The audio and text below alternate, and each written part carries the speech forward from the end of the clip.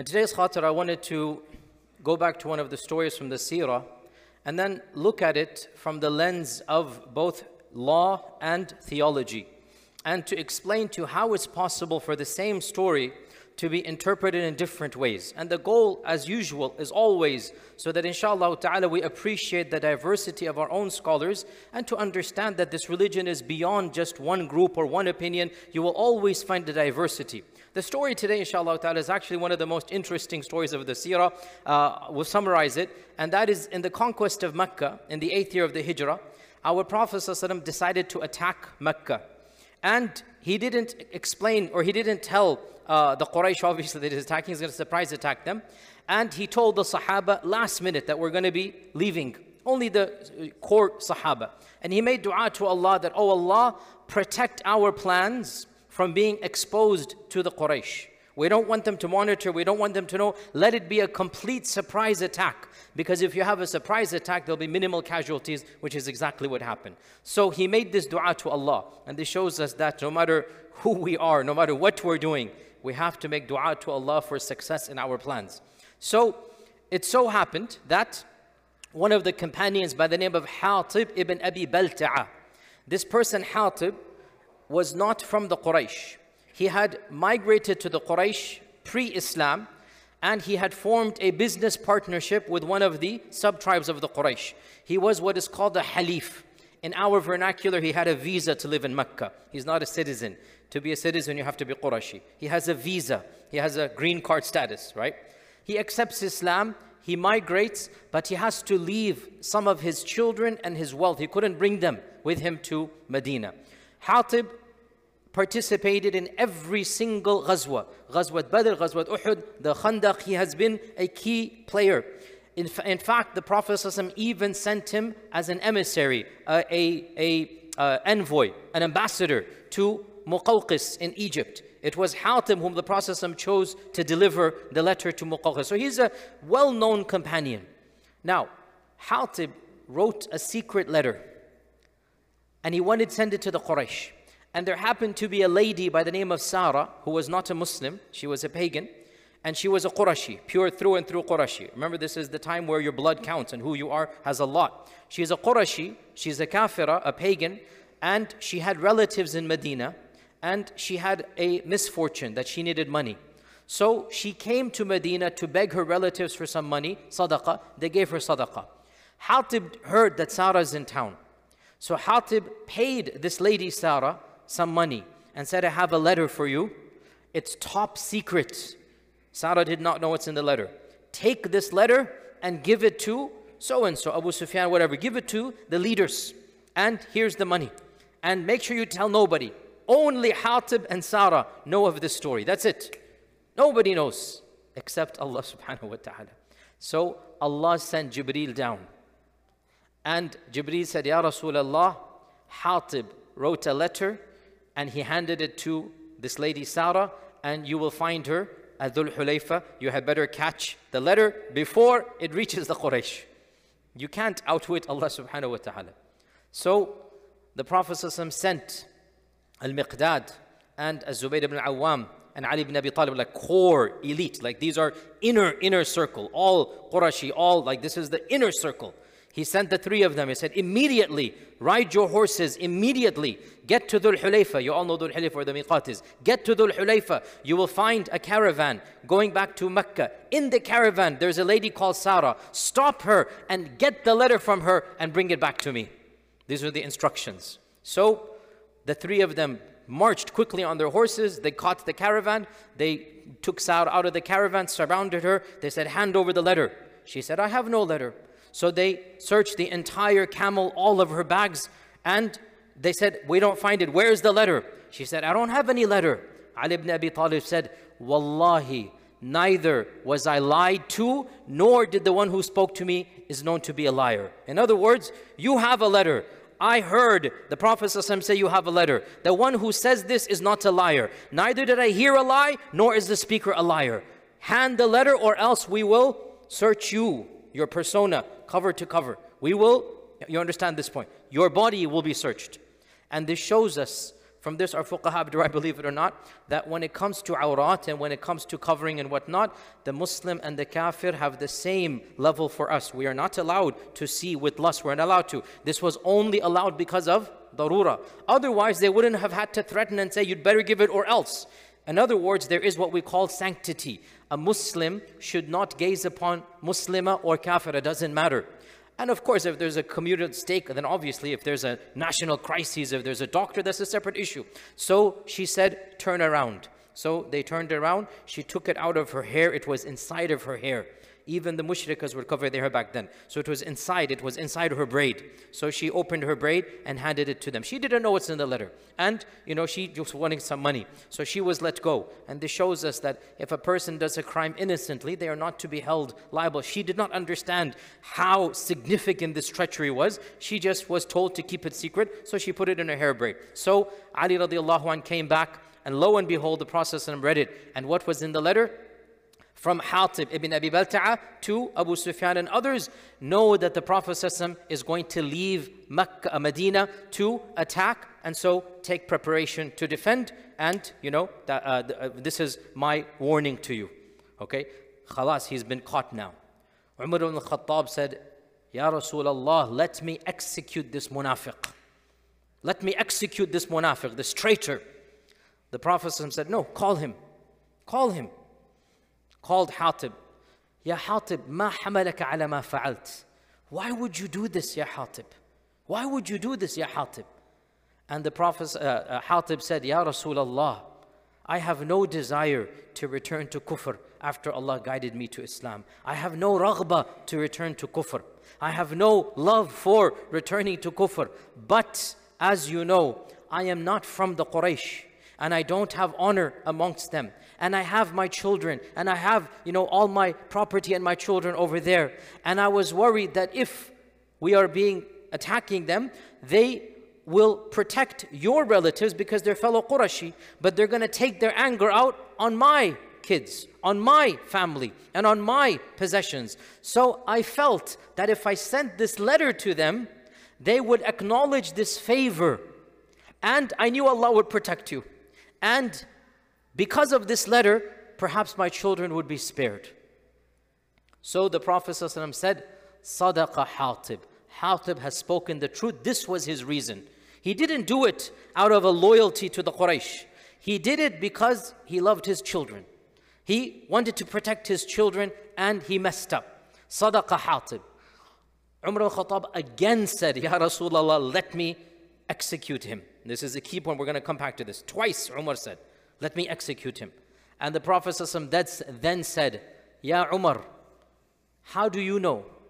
Perhaps Allah subhanahu wa ta'ala has looked at the people of Badr. Hatib was a Badri. Hatib participated in Badr. And has said to the people of Badr, do as you please. All of the other sins you have done shall be forgiven. How do you know the status of Hatib? Hatib is a Badri. Hatib is a person who participated in Badr. And Allah has looked upon the people of Badr, 310 of the Badris. Allah has looked upon them. The highest category of Sahaba are the Ashra Mubashara. The second highest, the people of Badr. The Sahaba are 10 categories according to Ibn Hajar. The highest category, Ashra Mubashara, right under them, it is the people of Badr. The people of Badr occupy an extremely high status. This is one of the blessings, right? And so, Hatib was therefore not executed. Now, this is the summary of the story. I've gone into more detail in my Seerah series. Now, today's khatira was not the story actually. It was about how people have interpreted this story.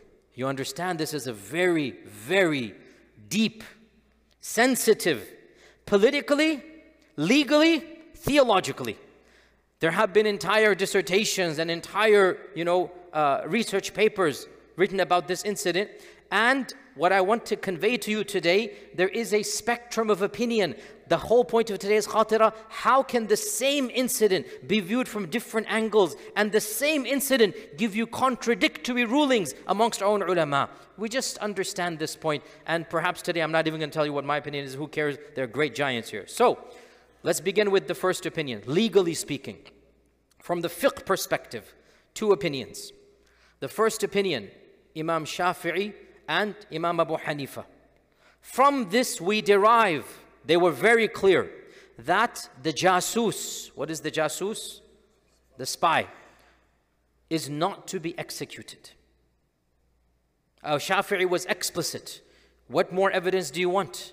He didn't just betray an Islamic state, he betrayed the Islamic state. He didn't just betray some Muslim land, he betrayed the trust of none other than the Prophet ﷺ. And still he was not executed. So from this, the Shafi'i and Hanafi school derives that the jasus is to be punished, ta'zir, but not executed. Throw him in jail, do something, fine him. You know, of course, ta'zir has multiple, I don't want to get too explicit, but ta'zir is not execution.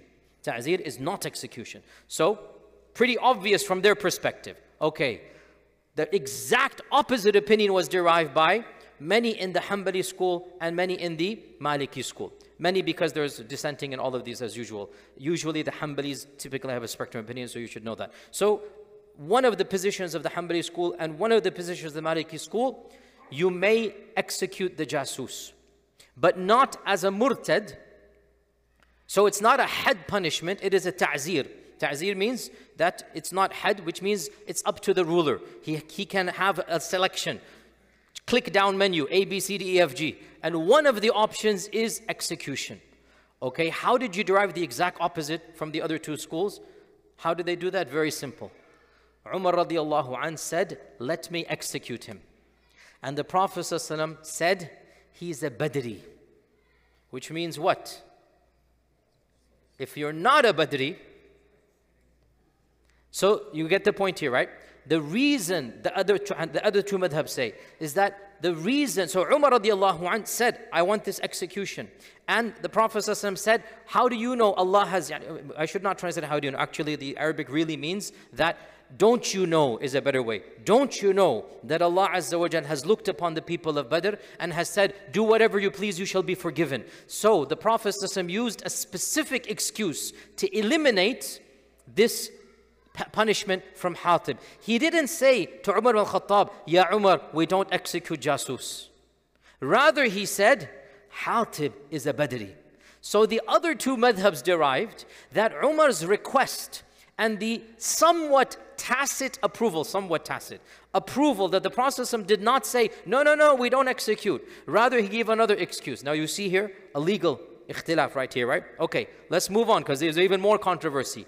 Now we get to the even bigger issue of controversy, which is quite sensitive and Allah musta'an. These things need to be said.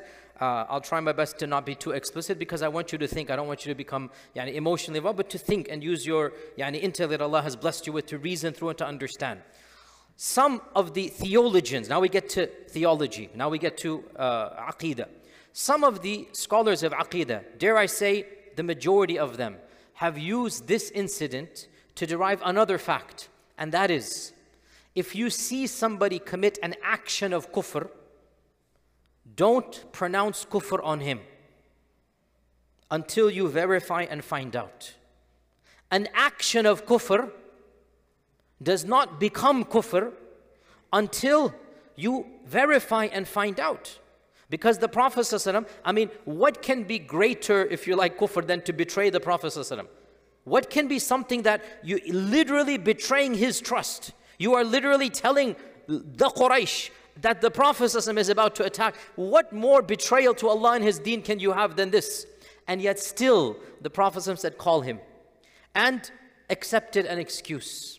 So, the majority of fuqaha and theologians have said, kufr that is done via an action, let me rephrase that. The majority have said, kufr is in the heart. And you need to verify what is in the heart. And the action should not cause you to think that the heart is feeling kufr until you verify. Don't base it on an action. When a person is a Muslim and he says he's a Muslim, then no matter what that person does, find an excuse. Get some way out.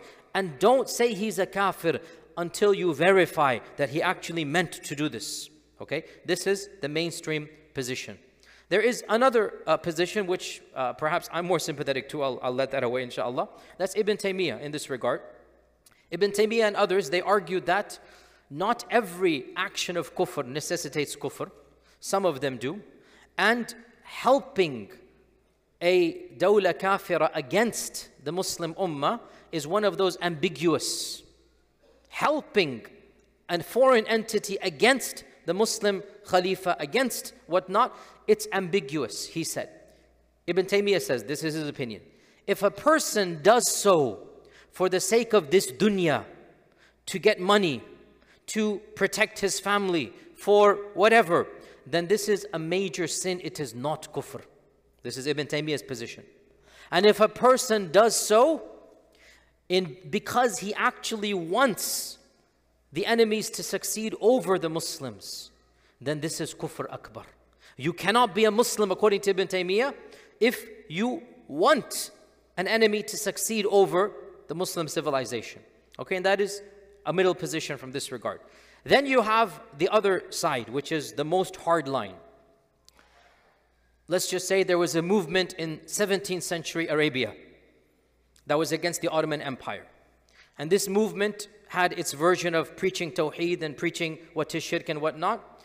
And they had a very hard-line stance about this notion of allying with non-Muslims. And they made this a fundamental core of their theology. They called it wala wal bara. And this is very common in our vernacular. We hear it a lot, lectures about this. Fact of the matter is that this movement popularized the notion of wala and bara. Now, the founder of this movement wrote a book called That Which Repels Islam, Nawaqid al-Islam. Point number 8, he said, whoever allies with the kuffar against the Muslims becomes a murtad. No ifs, ands, or buts. Unconditional. Whoever allies with outer people against our people automatically becomes kufr akbar. The action is kufr akbar. And we consider this person to be non-Muslim. And of course, this particular movement, who do they mean when they say non-Muslim? They meant the Ottoman Empire, actually, right? So any tribe that allied with the Ottomans against them, they consider them to be halal ad-dam, murtad, kafir, and so that's how they expanded their territory. So they applied this ruling over here. And if you doubted that that tribe was a kafir, you became kafir as well. Now, oh scholars of this movement, how do you interpret the story of Hatib? Oh scholars of this movement, you are all reading the Quran and Seerah, you are all scholars of Hadith as well. You have the story of Hatib in Sahih Bukhari, Sahih Muslim. You have the story of Hatib in every book of Seerah. How could you not see this story? Look here how the same incident can be understood differently. They said the story of Hatib is the strongest evidence that the one who allies with the kuffar becomes a kafir. How so? Because they said, Hatib said, I knew that Allah would protect you. So his iman that Allah would protect because it was the Prophet is a special and unique instance that only Hatib can use. No other person can use this. And the fact that the Prophet ﷺ said Hatib is speaking the truth. And who else is going to know what is inside Hatib's qalb unless it is a Nabi whom Allah has told what is inside the qalb. So they took this incident and they said it is an isolated incident. And in fact, it is an evidence that the default is that anybody who allies with the kuffar automatically becomes a murtad halal ad-dam. And Hatib is the exception that proves the rule for multiple reasons, as they said. Right? So again, you have this interesting controversy also over here. Now, obviously, this difficult controversy, it came to light 10 years ago with the rise of these radical groups around the world. And many of them employed the most harsh reality of this, right? And they ignored the fact that, in fact, the majority of the ummah, including Imam al-Shafi'i explicitly, and majority of the ummah, they took from Hatib that which is apparent. And they said Hatib clearly committed a sin. No scholar, by the way, said that Hatib didn't commit a sin. Hatib committed a sin, and it is a major sin, but it's not kufr. And therefore, if a person does ally with a force because of a reason of this dunya, because of whatever ta'weel, so this is another point. If a person has a ta'weel, a reinterpretation, then we give that reinterpretation some legitimacy. In their own mind, they have restructured and they've legitimized. We might not forgive them in this world. Maybe Hatib should be punished ta'zir. But we recognize that a person who claims to be Muslim shall never be expelled from Islam as long as they have some weird way of justifying in their own mind. Now again, understand me. That excuse is between him and Allah. We might punish him in this world. But we have to be super careful about expelling people from Islam and kufr. And one final point we learned from the hadith of Hatib as well. Beautiful point here. And we should apply this in our own daily lives. And it's a hadith as well of the Prophet ﷺ. A person who has done good for his whole life and he commits a mistake should not be treated the same way as the person who's done a lifetime of evil and he only has one good deed, for example, right?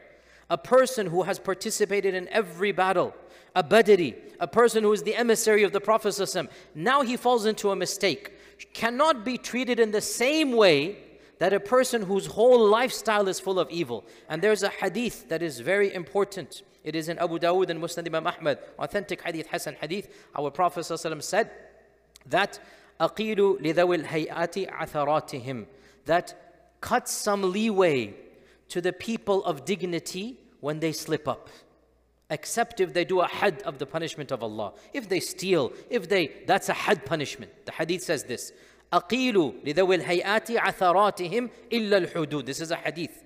ذَوِ الْهَيْئَات, the people of dignity, the people of status, cut them some slack if they slip up. Subhanallah, we look at the past behavior of somebody, and if they mess up one time, the Prophet ﷺ said, show them extra gentleness because you want to get them back. And we see the implementation of this in the story of Hatib, that the Prophet ﷺ forgave Hatib. And again, there's so much to say here. The group that says Hatib committed kufr, they say the fact that Umar ibn al-Khattab twice wanted to execute him. The first time the Prophet said Hatib has spoken the truth, and Umar still said, I want to execute him. It's as if Umar ibn al-Khattab understood. They are saying Umar ibn al-Khattab understood that that might be an excuse in the eyes of Allah. It's not an excuse in our eyes. So the fact that he came twice is used as a point of contention by the other group. Bottom line, and to summarize, when you really look at how our ulama have justified their positions, you actually learn to respect more opinions. And you see the same evidence can be used by different fuqaha and different scholars for deriving opposite rulings. Therefore, my advice to myself and all of you, try your best to accommodate and be respectful of all the opinions. And even if you disagree with one, understand that there are people that have said this.